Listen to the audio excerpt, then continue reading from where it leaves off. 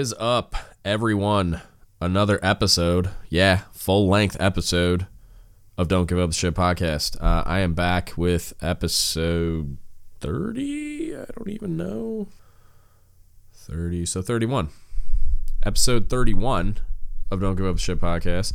And today, we're talking about the Navy Advancement System. I know I've been saying I'm going to do this for a while, and the reason it took so long is A, because I've been busy, as always, and B, because there's a lot that's changing, and literally as I'm working on this outline, it's been changing. So there's been some NAV admins that have come out regarding stuff like the reporting seniors cumulative average, which I'll talk about.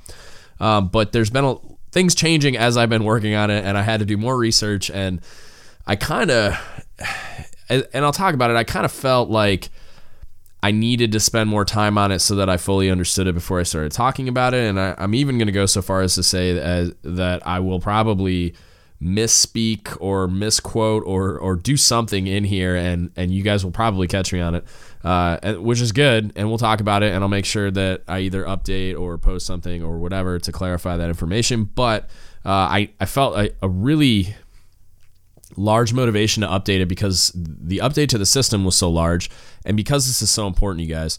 And what I'm also going to end up doing is replacing the audio file on the first episode so that there's not outdated information out there for junior sailors just discovering the podcast. But first, if you guys need anything ever at all for any reason, hit us up. Don't give up the shit podcast at gmail.com. You can Instagram, or you can DM us on Instagram, or you can Facebook message us. Don't Give Up the Shit podcast, and I'll get back to you as soon as I possibly can.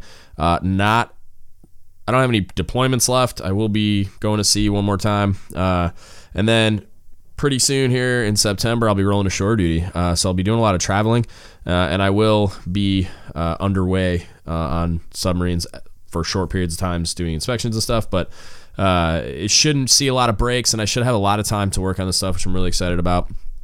And the exposure that I'm going to get as I travel and do all the things I'll be doing in my new job, I'm really excited about what I'll get out of that, the leadership lessons I'll get out of that.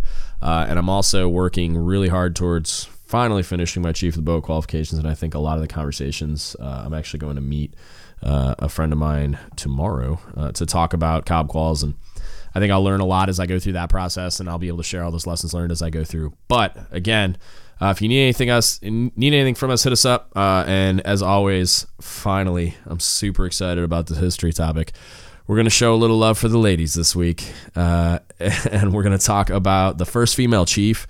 And we're also going to talk about the WAVES, which are the Women Authorized for Voluntary Emergency Service. So that's what we're going to talk about for the history segment this week. And it's a long one, so stick with me, or just fast forward through it if you don't want to listen to me drone on about history. All right, so first, Loretta Perfectus Walsh. Let's get into it. So the U.S. Naval Reserve Act of 1916 permitted the enlistment of qualified persons, quotation marks, for service in the Navy.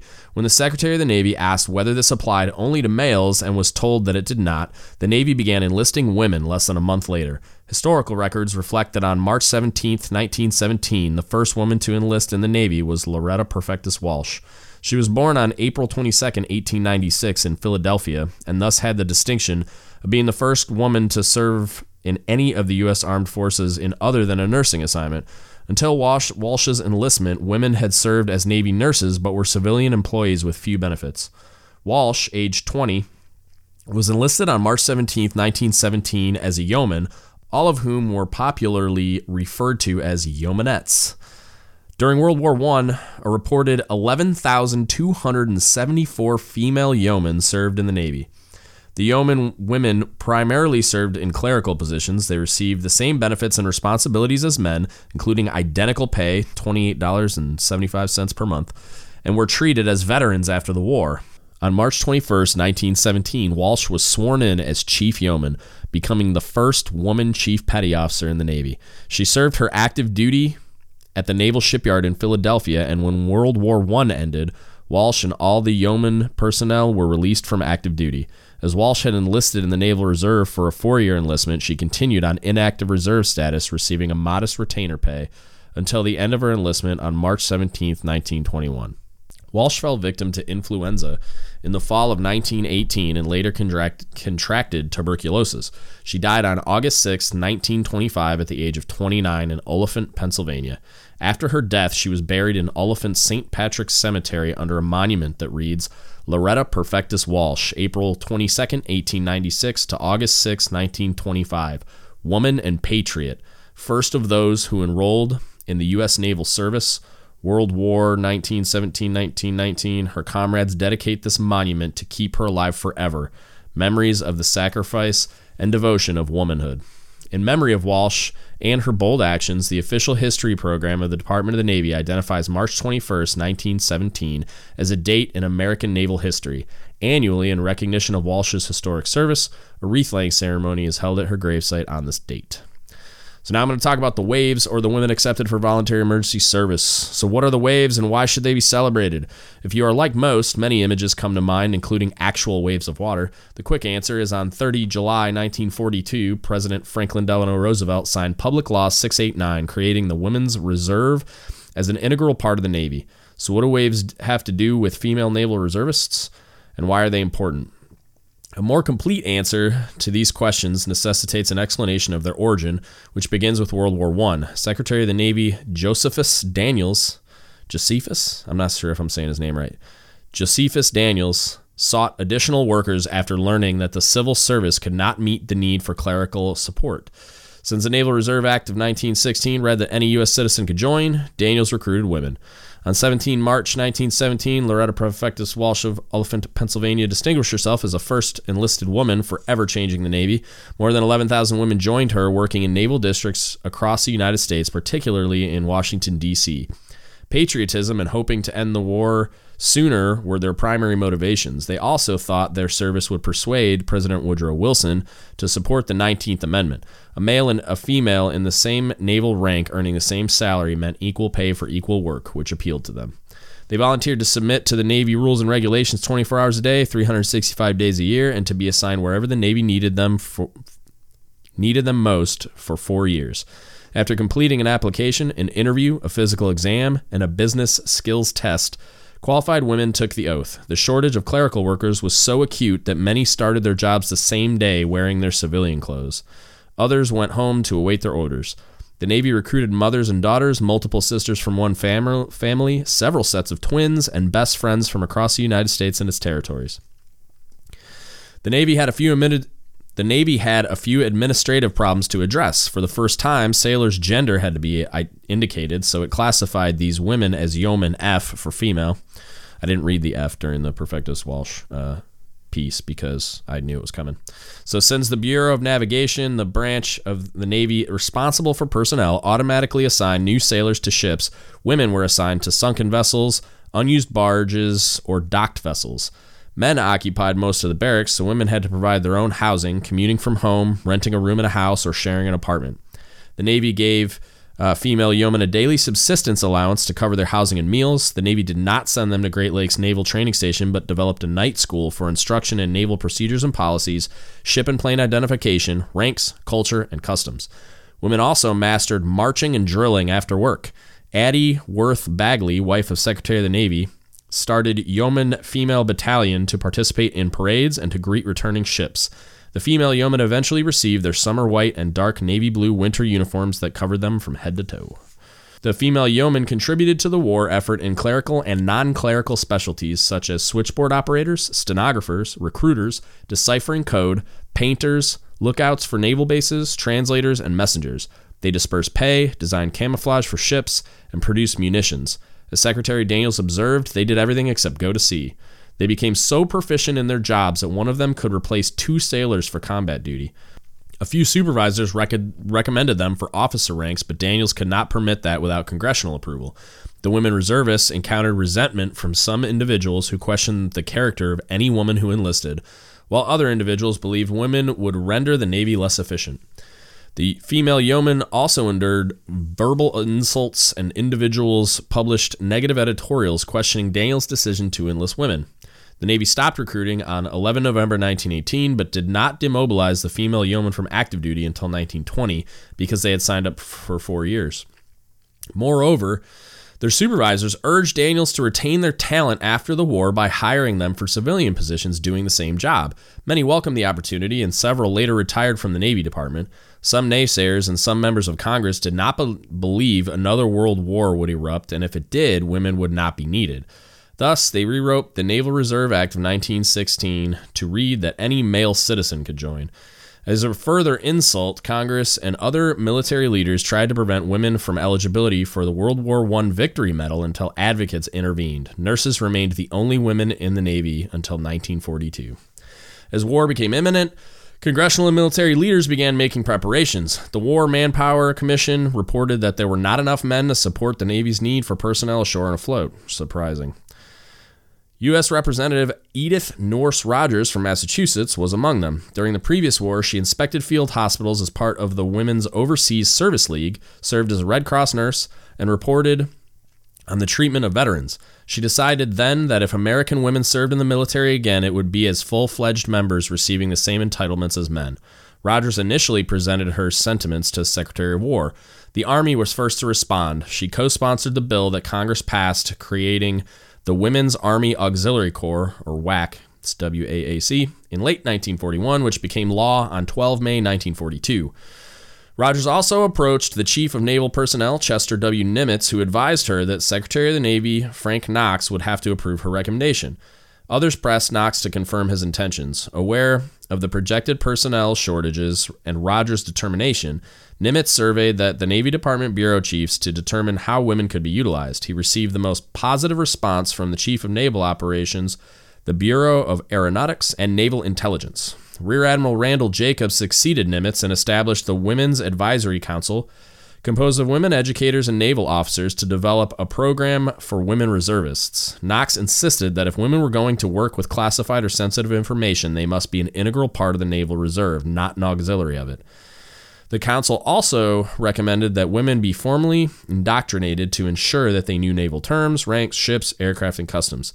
They proposed training officer candidates at Smith College in Northampton, Massachusetts. After commissioning a sufficient number of officers, the enlisted recruits began their basic training in Norman, Oklahoma, Cedar Falls, Iowa, and Milledgeville, Georgia. The council recommended Mildred McAfee, president of Wellesley College, to serve as a director of the Women's Reserve. Despite the emerging need for personnel, congressional and naval leaders opposed women entering the military. Virginia Gildersleeve, a member of the council, recalled that now if the Navy could have used dogs or ducks or monkeys, certain of older admirals would probably have preferred them. As they continued planning, council member Elizabeth Reynard began hearing unsavory names for the women, i.e. sailorettes. This led to her creating the official nickname of WAVES, an acronym for Women Accepted for Voluntary Emergency Service. She carefully selected her words to emphasize that they volunteered, and it was just for the duration of the war. McAfee benefited from the lessons learned by the WAC director. The Army's first uniforms did not allow for differences between men and women's build, so they did not fit properly. However, Robert Maine Boucher, I'm not sure if I'm saying that right, designed the WAVES uniform that remains the basis for one worn by women in today's Navy. It was so attractive that some selected the Navy over other services. Eventually, Congress passed Public Law 689 to establish the Women's Reserve as an integral part of the Navy. They had to serve for the duration of the war plus 6 months. After the legislation sat for several days awaiting the president's signature, Dean Harriet Elliott, a council member, contacted First Lady Eleanor Roosevelt. Shortly afterwards, the president signed the bill into law, 30 July 1942. Mildred McAfee and her staff trained over 20,000 officers and 70,000 enlisted from urban and rural communities across socioeconomic backgrounds. They worked at large and small naval commands from Florida to Washington State and from California to Rhode Island as well as overseas. Their numerous and diverse contributions ranged from yeoman, chauffeur, and baker to pharmacist, artist, and aircraft mechanic. More than 30% of the WAVES worked as naval aviation training pilots, air traffic controllers, and parachute testers. They also excelled as weather specialists, chemists, and lawyers. World War II marked the Navy's first female doctor, lawyer, bacteriologist, and computer specialist. Grace Hopper helped develop the Mark I computer as a member of a team assigned to the Harvard University Computation Laboratory during World War II. Director McAfee received verbal and written praise for the critical support provided by the WAVES. On their first anniversary, President Roosevelt commented, In their first year, the Waves have proved that they are capable of accepting the highest responsibility in the service of their country. A year later, Chief of Naval Operations Admiral Ernest J. King praised them.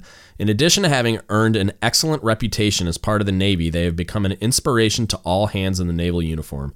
Commander-in-Chief of the Pacific, Admiral Nimitz, added, "Although history records that women have had influence upon the navies, it is only recently that women have had influence within the navies. There were times during the war when recruiters could not meet the repeated requests for more Waves. There are some significant similarities between the female yeomen and the Waves. Both forever changed the status of military women. They volunteered. They were not drafted. They helped to dispel myths and stereotypes assigned to women in uniform. They enhanced the legacy of women who supported the nation during previous wars, conflicts, and crises and paved the way for those who followed. Before World War II ended on 2 September 1945 aboard the USS Missouri in Tokyo Bay, naval and congressional leaders reflecting on the women's contribution considered granting them a permanent place in the peacetime services. After some debate and compromise, Congress passed the Women's Armed Forces Integration Act on 28 July 1948. That same year, President Harry S. Truman issued Executive Order 9981, mandating equality of treatment for all regardless of race, creed, or color. Another similarity is that women of color made up less than a fraction of 1% of the total number of female reservists. There were 14 African-American female yeomen among the 11,275 and 2 officers and 70 enlisted Waves among the 90,000. During both global wars to protect and defend democratic freedoms and values, the Navy reluctantly recruited black women and did so late in the war. The Navy enlisted Japanese, Hispanic, and Native American women before African Americans. Despite the demand for more reservists, the Navy did not make maximum use of all available women. The brief history explains the origins of the Waves and the significance of their war service. If given the opportunity, tell others about them. Military personnel and society at large need to know about these outstanding women to better appreciate the opportunities available to women today and the costs of the freedoms they enjoy. All ratings and specialties are open to all qualified women. The female yeoman and the Waves epitomize the Navy's core values of honor, courage, and commitment long before they were adopted." That's it for the history segment. I hope you enjoyed it. I thought it was pretty awesome. I got excited about it, and I've been sitting on it for a while because it's taken me a while to finish this outline. But that's what we're doing. So we're talking about Navy advancements. So let's get into it. Got a lot to talk about. A lot has changed. I'm gonna kind of go over some of the stuff I went over previously, but just understand that the focus is the stuff that has changed, and that's the stuff that you need to be focused on because you control your advancement. Right? Not quotas, not tests. You control your advancement. And I say it all the time, and I know it's frustrating. And people that I talk to about this think that I don't understand it's frustrating. Let me tell you how much I understand that it's frustrating. Master Chief results came out today. My first year eligible for Master Chief, there were 0 quotas. Talking to the people in my community next year, there will probably be 0 quotas. That's not stopping me from pursuing advancement, but just understand that I understand what I'm saying. You control your advancement. You do. You might have to wait a while because the system's not perfect, like me. Okay, I'm going to wait. I'm not going to get looked at this year or next year. Probably. That's not official yet, but like this year it is. So I know that, but that doesn't mean I can't do a ton of things that I can control to set myself up for the year that I am eligible to be undeniable. That's what you control. That's what you control. You control your advancement, okay? You have control over all these things. Like I'm still working towards qualifying COB, and I'm still working towards all these other things. I'm going to finish my bachelor's degree when I get on shore duty. I'm never going to stop, ever. And it's not just, at this point, I mean, I'm an old man and I'm almost done. But for you all that still have a lot of steps to step through, you have a lot of control over your advancement. And you have to exercise it, right? So the Navy advancement system is a system. It's based on numbers and math. People are crunching numbers at the Navy Advancement Center and using spreadsheets and stuff. So it's a system that it's easily understood if you get in the books and you do the research. And if junior sailors take the time to do that research and understand it, you can leverage that system for their sailors and for themselves, right? You can leverage this system because that's all it is a construct based on numbers and math for your own advancement, for your sailors' advancement. But you need to understand the system to do that, okay? So There was a large update to the Navy Advancement Program, and you need to study it and be intimately familiar with it. Your sailors' professional development and career progression depends on it. It's incredibly important that you understand these changes and take the time to ask questions and get clarification. When I did the original advancement episode, I had done literally years of my own research for my own understanding of it, because I was really frustrated with my lack of understanding and that I didn't feel like I had control, so I wanted to get control. And when I asked questions, I wasn't getting any answers because no one else understood it either. So years of research and hands-on experience. And then with the ways that it changed, I feel like I have zero. I read the references and I used my past experience as context to understand it. So as I go through all this new information, if I'm wrong, please tell me, okay? I'm sure there's an ESO out there in the audience that may catch me slipping, okay? And that's fine. I'm completely open to the feedback. But also, if you don't understand something that I'm talking about, or you experience something and it doesn't go as I read it or as it reads in the book, ask questions. Ask those questions and get the clarification that you need. Talk to your ESO, talk to your chain of command, and just keep going until you get the answer that you need. If you need help from me, hit us up. All right, and I'll do the best I possibly can. All right, so where do we always start? The reference. Okay, you always start here. Always, always, always. Review the advancement manual. There's an update. So it's Buper's Instruction 1430.16 series. The most recent revision is Golf. The best place to find that to make sure you're getting the most up-to-date references, Navy Personnel Command website, references, and then go to the applicable OpNav, Buper's Instruction, whatever, find the number, and it'll have the most up-to-date reference there. So review the advancement manual, go line by line through it. It's a big book. A lot of it probably won't directly apply to you. It's good to familiarize yourself. I'm looking at you, Chiefs, with everything. Okay, because you're probably going to encounter the majority of the scenarios in there. Not all of them, but most of them. So at least scan through it. If it's obviously something that is very rarely going to apply, at least you know it's there and you know where to look, right? But just be familiar with the manual. Go line by line through the stuff that is the routine every day, or every 6 months, as it were. And like the MAP programs in there. All the Navy promotion stuff from E1 to E6, right? Special circumstances, missed exams, you name it. It's all in there. Even like what they review at the Chiefs board, which is based on how surprised people are when I tell them what the board can see when we have those conversations. Based on how surprised these people are, and I'm talking like senior people don't know what the board can see. That tells me how seldom this reference is studied. There is a huge knowledge gap here, like Navy-wide. So many sailors rely on tribal knowledge passed down by like some salty E4 or some guy on the deck plate that knows how things work, right? Wink. And a laughable amount of this tribal knowledge is ridiculous and false. So review the reference, ask questions, and be informed. If you don't know, ask the question. You'll get pointed in the right direction if you don't get beat over the head with the reference, and then study the reference. And it can be dry. Yes, it's not my favorite thing to do, to comb through a Buper's Instruction line by line, which is another reason why it probably took me so long to make this outline. But it's something that you need to do.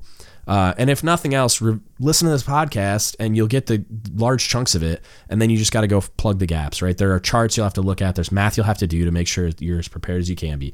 But it's pretty simple stuff, and it's a big deal. All right, so on top of every reference, there's always amplifying information or instructions, right? So advancement exams have timelines, and they're administered twice per year in March and September, with the exception of the Chiefs exam, which is conducted in January. The timeline is released in a NAVADMIN. So go find the NAVADMIN that applies to your exam cycle. There's a lot of information in that NAVADMIN. One of them is a timeline. Another one is the range of dates that are the evals you'll consider. So it'll give you a range of dates and say, for this advancement cycle, you'll consider these evals. And so whatever evals you have that fall within that range of dates, those are the promotion ratings that you use to calculate your individual trade average, which I'll talk about later. There's a lot of just really, really great information in those NAVADMINs. So why is that calculation important, right? The performance mark average, you calculate all that to get your individual trade average that converts into points, right? When you look at, there's a chart in the book, in the advancement manual, and there's also one that was shared on Facebook by the Navy Advancement Center that tells you how to calculate your final multiple score. So when you plug your scores into those formulas, points, right? All the points that we stress out about, and am I going to have enough points to exceed the final required multiple and make rank? that's how you can do this, right? If you know how to find all those PMAs for the evals to calculate your individual trait average and then plug it in the formula and do the math, you can make sure, like, you can know every single point that you're going to have before the exam happens except for your exam score. So you know, I can only get an 80 on the exam. What do I got to score? It gives you a goal. It gives you something realistic to work towards. Also, it'll have changes in it. The nav admin, if something changes, it'll be in that nav admin.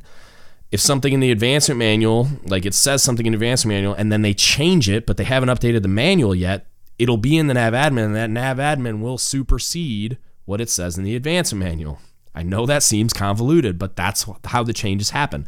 Before they do a full-on revision of the book, the changes will be in the nav admin that comes out for that Navy advancement exam. So make sure you review it in its entirety. It's usually only a couple pages long. It's not that hard. Go through it, highlight it, hang it up at your desk. Things are always changing as we've seen, right? A lot is changing right now, and I'm about to go through it all, and your head's going to spin just like mine did. So things are always changing, and although you may have completed step 1 by going line by line through the book, you need the latest and greatest information to make sure you're doing the right things and that you stay eligible for the exam and informed. So make sure you read the nav admin. Along with this, I strongly recommend you to follow Navy Advancement Center on Facebook and other social media platforms. They share a lot of really, really great information, really useful information, and then anytime there's a change or an update, you're going to see it there first. So I highly recommend following those. There's also the Navy App Locker. Check that out. There's a lot of really great tools there. You can get your bibliographies. Gives you a lot of great data on anything, not just the Navy advancement stuff, but I mean uniforms, instructions. There's a app that will alert you when new nav admins get released. Like, there's a lot of really great things. I'm going to do an entire episode on the Navy App Locker coming up soon, so stay tuned for that. So next, profile sheets and final multiple score. So I've kind of talked about this a little bit just a minute ago, but there are several blocks on your profile sheet. All right. And I'm going to talk a little bit more about an update at the end here, but the profile sheet as it exists for the next 5 minutes is first you have your test score. It's an exam standard score. This is based on a maximum point value of 80, which I said earlier, and it's graded on a curve. And what this means is that you're not graded simply on how many questions you answer correctly, but on how many more you answered correctly than everyone else. So to get an 80, you don't have to answer them all right. You just got to be smarter than everyone else that took the test in your competitive group. Okay. So the next is your performance mark average, or your PMA. This is converted to a point value based on a formula for each exam pay grade for E4, E5, and E6. And E6 asterisk, I'm going to talk about the RSCA, or the Reporting Seniors Cumulative Average, in a little bit, but just stay with me. So you can view these formulas on the final multiple score calculation charts. They're available in the Navy Advancement Manual. I've got them in the outline that I'll upload onto the website, and then you can also get them on Facebook at Navy Advancement Center. So the formulas in the advancement manual are updated with the exception of the Reporting Senior Cumulative Average. That was part of a nav admin, but moving on. So the next is time and rate, whose formula is on the same chart. It's a simple calculation, and that's just the amount of time you've been in your current pay grade. You get some points for that. Award points are based on a chart available in the advancement manuals, Table 3 Tech 1. I also have it in the outline if you want to check it out. And then the most significant points you will commonly see for awards are flag letters, which you get 1 point for each with a limit of 2. Navy Achievement Medals, you get 2 points for. Navy Commendation Medals, you get 3 points. And then Good Conduct Medals no longer give you any points. All right. So next up is passed but not advanced points, or P&A points. You'll see those. The Navy will award the top 25% in the standard score for the exam. P&A points, and they can accumulate for up to 5 cycles. And then education points are the last one. So if you have an education, 2 points for an associate's degree, 4 points for a bachelor's degree. That hasn't changed. So for the advancement exam worksheets, there was an update that came out that is not what's in the advancement manual. All right. So again, with the nav admins, right? So nav admin 316/18 is about enlisted advancement worksheets being piloted on INSEPS. So we're going electronic in June 2019, and the data will populate from INSEPS. So what does that mean? You got to make sure INSEPS is correct, and then your profile sheet will be correct. So there will be no more like filling it out as you go and correcting it or not correcting it, or having all the drama where you're stressing out that it's not going to be correct, and then you got to go back and correct it later, and then maybe you don't get the help you need, and blah, blah, blah, right? NCEPS is going to populate everything, you're going to go on NCEPS way ahead of time and say, hey, that's my data. It's all correct or it's not correct, and go talk to your personnel folks and you'll have a lot more time to fix it, right? But again, ahead of time, if you just make sure every time you get an award, every time you get a degree, every time you get anything that attributes to your points on your worksheet, go into NCEPS consistently and like on a regular basis and validate that information ahead of time so that there's less of an uphill battle when it comes time to review your worksheet. You just go in with the confidence that my record's up to date. Everything on my enlisted advancement worksheet is going to be correct and it's good to go. And then you just go in and click validate and it's easy day, right? So that's coming basically after like the upcoming exams, and it outlines it in the nav admin, but as of June 19, they're going to start piloting it, and then it's going to become standard next year. All right, eligibility requirements for advancement. Let's talk about some of them because there's a lot of them. But some main eligibility requirements remain a mystery to sailors in general, right? And their time and rate, advancement recommendations, and higher tenure. Those are kind of like the big three. Not a lot of people fully understand them, right? So the first one's really simple. In order to be eligible for the next pay grade, you must complete a minimum amount of time in your current pay grade first to meet that time and rate requirement. I know everybody's heard the terminology time and rate. I just want to make sure you actually understand what it means. So time and rate, it's abbreviated TIR. This date can be found in NCEPS or your electronic train jacket, PSR, Fleet Temps. There's a lot of places you can locate it. It'll say time and rate, and it'll give you that date. In the nav admin released for your exam cycle and in the Navy Advancement Manual in Table 2 TAC 2 is what's called a terminal eligibility date. There's like a table, and it tells you what the terminal eligibility date is for the exam that you're taking. So it'll list a date. And what it means is from your time and rate date, so you're calculating it with your time and rate date being your starting point, you have to have the minimum required time in your current pay grade on or before the exam's terminal eligibility date. So basically your starting point is your time and rate date, and before the terminal eligibility date for the exam you're taking, you have to have the minimum amount of time and rate to be eligible for the exam. So if you're taking an exam in March 2019, your terminal eligibility date would be 1 July 2019.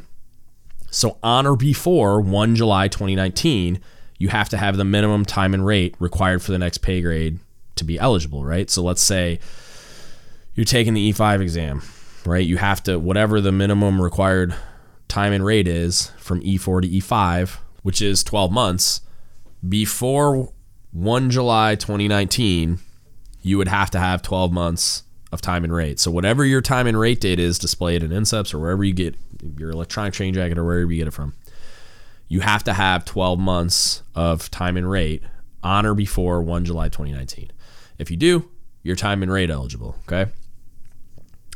So the minimum times for each pay grade are 9 months from E1 to E2, 9 months from E2 to E3. These promotions are automatic generally. There are some times where a request should or some other administrative action is required, but generally automatic. 6 months from E3 to E4, 12 months from E4 to E5, and 6 months from E5 to E6 and E6 to E7, E7 to E8, and E8 to E9. EP time and rate waivers apply for exams only from E5 to E6, waiving up to 1 year at CO's discretion for sailors who receive an early promotion on their most recent periodic evaluation. It'll apply to time and rate for eligibility from E6 to E7, right? They're just talking about the exams here. So you actually have to be recommended for advancement by your commanding officer or reporting senior, and that's something that they exercise control over. And there's provisions inside the advancement manual on the when they can remove it or suspend it or whatever, but you just understand you have to be recommended for advancement in order to be eligible to take the exam. And then the last is higher tenure. So it's based on Milper's Man Article 1160 TAC 120. Higher tenure is the maximum number of years you can remain on active duty in your current pay grade. So the higher tenure limitations are E1 to E2, 4 years, E3, 6 years, E4, 10 years, E5, 16 years, E6, 22, E7, 24, E8, 26, and then E9, 30. And there's some follow-on ones for E9 that probably aren't important to almost anyone that's listening. But so basically, if you're beyond your higher tenure date in the first day of your advancement cycle, and in that Milper's Man article, there's a table telling you what the cycle is, then you're not eligible for advancement. So you have to be within your higher tenure restrictions in order to take the exam. So that's the kind of like the basic eligibility requirements. There are a bunch more. I just wanted to cover those big ones to kind of shine a light on those, but there's a bunch more, and a lot of them are specific. There's some that are specific to certain ratings and communities, right? There's a lot that I'm kind of aware of as a former career counselor and being a submariner for nuclear ratings. Some people have to have certain supervisor NECs to advance. Some people have to do certain qualifications to advance. There are a lot of, for like Navy divers, CTs, a bunch of different communities and ratings that are very specific. So get in that book if you think those apply to you, or you've heard that those may apply to you, or you're not sure, and just review them. If not for you, for the sailors that work for you, you may have those sailors working for you in the future, and you need to be aware of them. Or you may be an ESO, and you may be the one responsible for ordering their exams and making sure that they're eligible. So be aware that there are very, very specific eligibility requirements. A lot of them are called out in the nav admins as well, in more specific detail, or if there are any changes to them. But there are like specific requirements, even just like you have to go to the Senior Enlisted Academy to make Master Chief, right? So there's a lot. So get in there, make sure that you've reviewed the specific community ones, rating eligibility ones, stuff like that, especially if they apply to you. Make sure you understand how they apply to you and the things that you need to do to make sure you stay eligible for the exam. So a new thing that I want to go over so that everyone understands it, and I know you've probably heard of it, is the PMK-EE exam, right? So that's kind of like hot off the presses, sort of. The Navy removed what we used to call basic military requirements, or BMR. They took all those questions off your exam. So now when you sit down and take an advancement exam, all you're going to see is in-rate level of knowledge. So you should see that as well on your bibliographies when you're doing your studying. But the way that they're testing that knowledge now is what's called a Professional Military Knowledge Enlisted Examination, or PMK-EE, for E4 to E7. So you can access it via My Navy portal, and you only have to complete it once for each pay grade. So what that means is you take it, you pass it once for the pay grade that you're trying to attain, and then that's it. You don't have to take it again until you make rank. Then for that next pay grade that you're going to become eligible for, you can take it and keep it moving, right? So you're going to take it one time for each pay grade. It's modeled similarly to the PPME courses you used to see on NKO, but it's not as long. It's 100 questions, and you need to score a minimum score of 80 or higher to pass. So let's talk about some more changes. So final multiple score computation. So that was the big thing that I advocated for last time, is understanding how your final multiple score is computed so that you can project it. Basically, you can attack the weak areas. You'll understand how the math is computed and the control that you have over it as a result of that. So some of that has changed, and the table was updated to reflect that. I have that in the outline. It's on Navy Advancement Center's Facebook page. It's in the Navy Advancement Manual and is up to date with the exception of the reporting seniors cumulative average stuff. If you want to see the updated table, go to the Navy Advancement Center's Facebook page. It's on there. It's in color. It's great. It's also in the outline. So the final multiple score computation, it was updated for education points, IA points, as well as new calculations for the evaluation points, service and pay grade, and P&A points. This is all really important math that you should know. You should be aware of this table, and you should be crunching these numbers for your upcoming exam so that you understand that, this thing should be hanging up in your room and have a special place in your study binder. Know what gets you promoted and how. This details it in very simple terms. It's just a formula you plug very easy to attain numbers into. It's incredibly important that you do this before you take the exam, utilizing your past profile sheet if you have one, unless this is your first time taking one, which you wouldn't. This way, you'll know exactly how many points you'll have going into the exam, except for your exam, right? Except for your exam standard score. And that way, you'll know where you aren't maxed out so you can work on those weaknesses. Because again, like I keep saying over and over again, you have tons of control over your advancement. So if you see that, especially on a profile sheet, it compares you to like the mean average of everyone else. So it'll tell you like how many people, the average of the people that got advanced, like how many award points did they have? How long were they in their current pay grade? What was their average eval? So you can go about attacking the task of not being average, of being far above average, so that you're killing it in all those categories going into your exam, so that you understand, hey, like all I got to do now is kill this exam, and it's an easy day, right? And it's not there's nothing saying that this information isn't secret, right? If you've never taken a Navy advancement exam ever, you're about to take your first E4 exam, go talk to somebody. right? That's in your competitive group and say, hey, can I see your last E4 exam profile sheet so that I can compare myself to the group that got advanced last cycle and kind of figure out, okay, the average of the candidates that got advanced and see where my weak areas are and use this chart to do the math, right? So that you understand like, hey, if I have these things, I do the math, these are the points I'm going to have. So this, based on my comparison, I can kind of, get an idea of what I'm up against, right? Don't let those things discourage you if you have no control over them, though, right? So like juniors personnel in the Navy, you're not going to have a lot of award points, and maybe some people that got advanced did. Maybe the average of the candidates that got advanced, especially if you're an early sailor, like if you're advancing early and you're competing against a group of far senior, like as far as time in the Navy sailors go, it's going to be more difficult, right? You're going to compare yourself to a group of people with more time in grade, with more award points. And that's okay, right? Control what you can control. You can control your evaluation. You can kind of control awards a little bit, right? Your performance is your performance. You just give everything you got and you will be recognized at some point. But you control that eval, you control that exam standard score. Those are the two hugest contributors to your advancement and the two things that you have complete control over. All right. So let's talk about the reporting senior cumulative average, okay? So if you look at the final multiple score chart, it's got computations for what we were used to seeing, if you've done this before, is the PMA, you average them, you multiply it by some numbers, and you get the number of points you're going to get for PMA, right? For E6 and E7, you now have what's called a reporting seniors cumulative average, or RSCA, okay? So the reporting seniors cumulative average, it got released in NAVADMIN 312/18. Okay, it's got all the data regarding the new RSCA. The math is there, and it's kind of complicated, but the explanation is pretty simple. So individual trade average, or ITA, and reporting senior cumulative average, RSCA, will be used to determine RSCA PMA, or for performance mark average, for sailors competing for advancement for E6 and E7. This change is intended to reward our most talented sailors who display sustained superior performance. So let me decrypt that for you because it's kind of vague.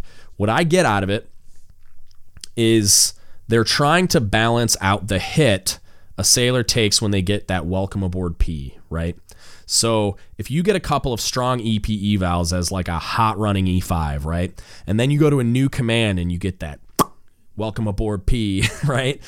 You crushed it and you're still performing at a high level, right? Generally, when I would write those P evals, if I was in that position, I would write, like all about how great they are in Block 43, right? Their performance didn't dip. It's just where they shook out against the competitive group because maybe they were only on board for 4 months, right? Like I can't give them an early promote if they've only been on board for 4 months unless they saved a bus full of nuns on their way to work or something, right? So basically what it does is you look at the range of dates and then NAVADMIN, right? You figure out what evals apply, and if you've got EP, and then P, the scores you get for your EP, you'll have a reporting seniors cumulative average, which is just the cumulative average of that competitive group. If your individual trade average, ITA, exceeds the reporting seniors cumulative average, RSCA, there's a table in that NAVADMIN that tells you you will add this many points to your PMA for that eval. So if you had, say, a 4.8 and the reporting seniors cumulative average is a 4.2 or something, it'll give you a little range. That 4.8 falls in there somewhere, and it'll say add 0.5 or something like that, right? Look at the table. It'll give you the exact number. And basically what that does for those two strong EP evals, you get like extra credit essentially to offset the hit of that welcome aboard P, right? So basically sustained superior performance, even though you only get that welcome aboard P, it balances it out because you did so well on those previous EPs. Like, I hope that makes sense. It's basically, it's balancing it out so that sustained superior performance is rewarded instead of potentially just based on timing, you not getting as many points towards PMA as you should because over that entire span, you were a sustained superior performer. I hope that makes sense. If it doesn't, reach out to me and we can talk about it.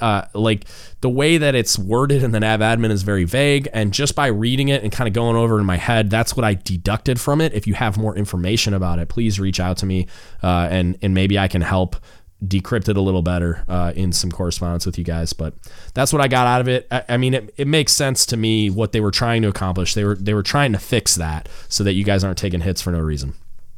All right, Navy Leadership Development Course Completion. It's in Chapter 2 of the Navy Advancement Manual that came out. So I got really excited when I first saw this stuff about basically at all levels prior to frocking, the leadership development courses are mandatory now. So there's, PO3, PO2, PO1, and then CPO, leadership development, leadership, like prospective chief petty officer leadership course, whatever. They're going to rename it right after I say this. But they're all mandatory prior to frocking, right? The chief one was already mandatory, and I mean, I'd have to go back and look at the old manual, but I used to get told all the time that only E4 was mandatory previously. I can't remember, but that's what I had saw happen at multiple commands was only E4, right? So they're all mandatory now. It's in writing. It's got to be in fleet temps, and the only way you can get a waiver from that requirement is from your ISIC. So immediate superior in chain of command, or immediate superior in command is what that acronym means, but it's basically like the next echelon up command from like a ship unit, whatever. So it's encouraging that they made that a requirement because that means they think it's important. But what I kind of was discouraged by was it's all still command delivered courses. And I know what a lot of you see is if it happens, it gets lowballed. It just gets entered into fleet temps without ever even talking about it sometimes at bad commands. So I mean, it is what it is. They made it mandatory. The people, in the ivory tower writing the instruction thought about it, put the requirement in there. It's a baby step in the right direction. I'll take it. Small victories. So that's now mandatory every level. So anytime anybody's frocked to E4, E5, E6, E7, there is a mandatory command delivered leadership development course that needs to be completed and entered into fleet temps. And then for Master Chiefs, SEA, okay, Senior Enlisted Academy is a requirement as well. So baby steps. So now let's talk about what's called exception to policy. I thought there was some interesting stuff in this section of the advancement manual, and I thought it was worth relaying. So exception to policies is COs and OICs may request an exception to policy for candidates as set forth in this manual. All ETP requests must be sent to Director Military Personnel Plans and Policy N13 and include an endorsement from the command's immediate superior in command. That's that ISIC acronym I was talking about earlier. Examples of reasons for requesting an ETP include inability to participate in an advancement exam, mishandled or lost completed answer sheets, not properly validated for a time and rate waiver, not properly validated for selection board consideration, and posthumous advancement. Another more examples, standard score comparison ETPs must be submitted no later than 6 months after the missed exam's limiting date. Some refer to stuff. Any standard score comparison request submitted later than 6 months after a missed exam's limiting date must go through a BCNR or Bureau for Correction Naval Records. Check out our episode on that if you need more details. E7 Navy-wide advancement exam ETP requests must be received 3 weeks prior to regularly scheduled E7 selection board convening. Submit ETP requests along with an endorsement letter by the command's ISIC to the Director, Military Personnel Plans and Policy N13, 701 South Courthouse Road, Arlington, Virginia 22204, using the format in Figure 1 TAC 1. Requests must include a completed and signed DD Form 149 in the ETP package in case the request cannot be completed by N13, and the request must be adjudicated by BCNR. Again, refer to our episode for more details on BCNRs. So that was interesting because basically what it's saying is they invented a process so that you could adjudicate issues specifically relating to Navy advancement at a lower level than BCNR. It should take less time, hopefully. And basically because a lot of BCNRs revolve around advancement. And so, Rusty, I'm looking at you. Take a look at this one, especially A, where it's talking about the selection board consideration stuff. This may be the answer to your problem, and I'll email you about that. But there's that. So ETP I thought was very interesting, exception to policy process, so that you can adjudicate advancement exam issues, especially missed exams for no fault of their own, right? But moving on. So calculator usage. I thought this one was awesome. I'm going to talk about it because I'm a culinary specialist, and I've heard people getting jacked up for calculators. So this one is awesome for me because for cooks, there are generally about 25 math questions that cannot be reasonably solved unless you're Rain Man. So, I mean, it's simple math, but you need a calculator for it. And especially with the time constraints. So without a calculator, it's very, very hard. in the amount of time provided to do this simple math with a scientific calculator. So I've heard stories about sailors having those issues, having them taken away by proctors because they weren't allowed. It's clearly stated and delineated that anyone can have a calculator so long as it conforms to the rules set forth in the manual, most of which are aimed at preventing cheating. So make sure you take a look at that. There's obviously calculators that are basically computers that you could house a bunch of data in and it could facilitate cheating. So basic, simple, scientific calculators. If you're worried about it, print that page out, highlight it, and put it in your pocket.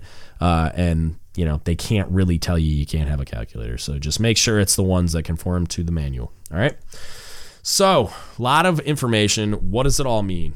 Okay, so I put out a whole bunch of information. A lot of it is stuff that has changed. Things will continue changing with the Sailor 2025 initiative and all the stuff that they're doing with rating modernization and blah, blah, blah, right? There's a lot of stuff changing.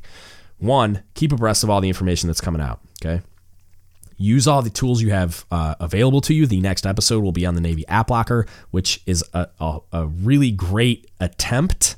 It's not all user-friendly, but it's a great attempt at using your smartphones that are extensions of your hands nowadays to communicate that data to you so that it's very easy to access and so that you can't really have an excuse to not be informed. So they're working on that, and I'm going to try to decrypt it all and make it a little more user-friendly in the next episode. But your control over this process can't be overstated. It feels like junior sailors think that a fairy sprinkles magic advancement dust over the exams and wherever it lands, and those sailors advance. It's not true.